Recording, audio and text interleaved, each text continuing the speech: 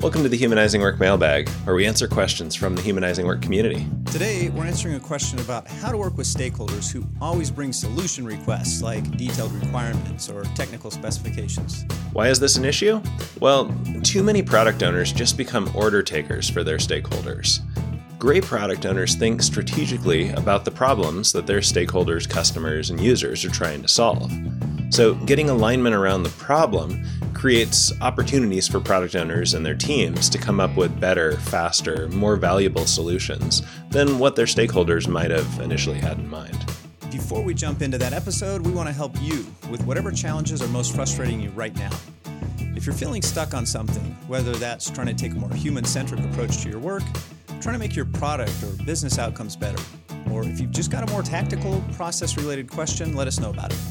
Send us an email at mailbag@humanizingwork.com with a few details about the situation, and we'll share how we might think through your challenge right here on the Humanizing Work Show. And just a quick reminder to please rate and review the Humanizing Work Show in your podcast app. Or if you're watching on YouTube, please subscribe, like, and share today's episode if you find it valuable. Your help spreading the word about the show is super meaningful to us. Want to get more access to free content we produce, not just the show?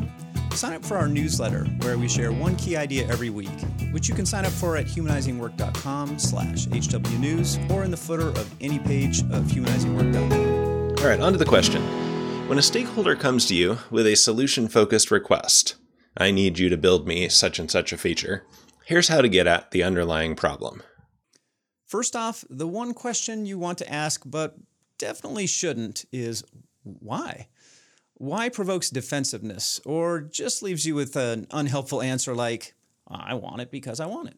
Instead, ask questions about the situation in which the solution would be used, or the outcomes they are hoping it'll create. Here's what those sound like. So they come to you with, build me X. You reply, oh, that sounds interesting. I want to learn more. What were you doing the last time you wished that feature existed? And then you're off and running with a customer problem interview. The follow-ups like, what was hard about that? What did you try instead? What's another example of where that happened? Etc. Similarly, on the outcome side, again, they come to you with, hey, build me one of these. You reply, sounds interesting. I want to learn more. If we had that feature, what would happen next for you? What difference would that make for you? And you follow that into a conversation about the larger goal that this feature would help them achieve.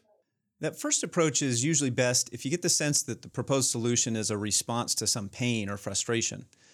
The second approach is better if you get the sense that it's about creating some new positive outcome. You can always pivot from one to the other if your initial move doesn't work. At some point in the conversation, you might find it useful to float an alternative solution that gets at the same problem, or even just the prospect of an alternative. If we could find another way to solve that problem, would you be satisfied with that? Their response may reveal some other details about what made that particular proposed solution seem attractive to them. Notice how this line of questioning never makes a promise to build the thing. It just takes their desire for the thing as the starting point for a larger conversation. Then based on that conversation, you can decide what you want to commit to. Maybe a new item goes on the backlog, maybe not. Sometimes when we're talking about this with product people, they object that their stakeholders just shouldn't be bringing them solutions. That's my job, they say. My stakeholders should stay out of the solution space and let me do my job. And while that may be true, and it may be useful over time to nudge at that, especially if they won't budge from their initial preferred solution, we find it more productive to just accept that some people's intuition takes them to solutions. They may not even be able to articulate the problem clearly and accurately, so you're better off starting with whatever they offer you, and then having a conversation to get to the information you really need. Please like and share the episode if you found it useful, and keep the questions coming. We love digging into the topics that are most relevant to our audience right now, so send them our way, and thanks for tuning in.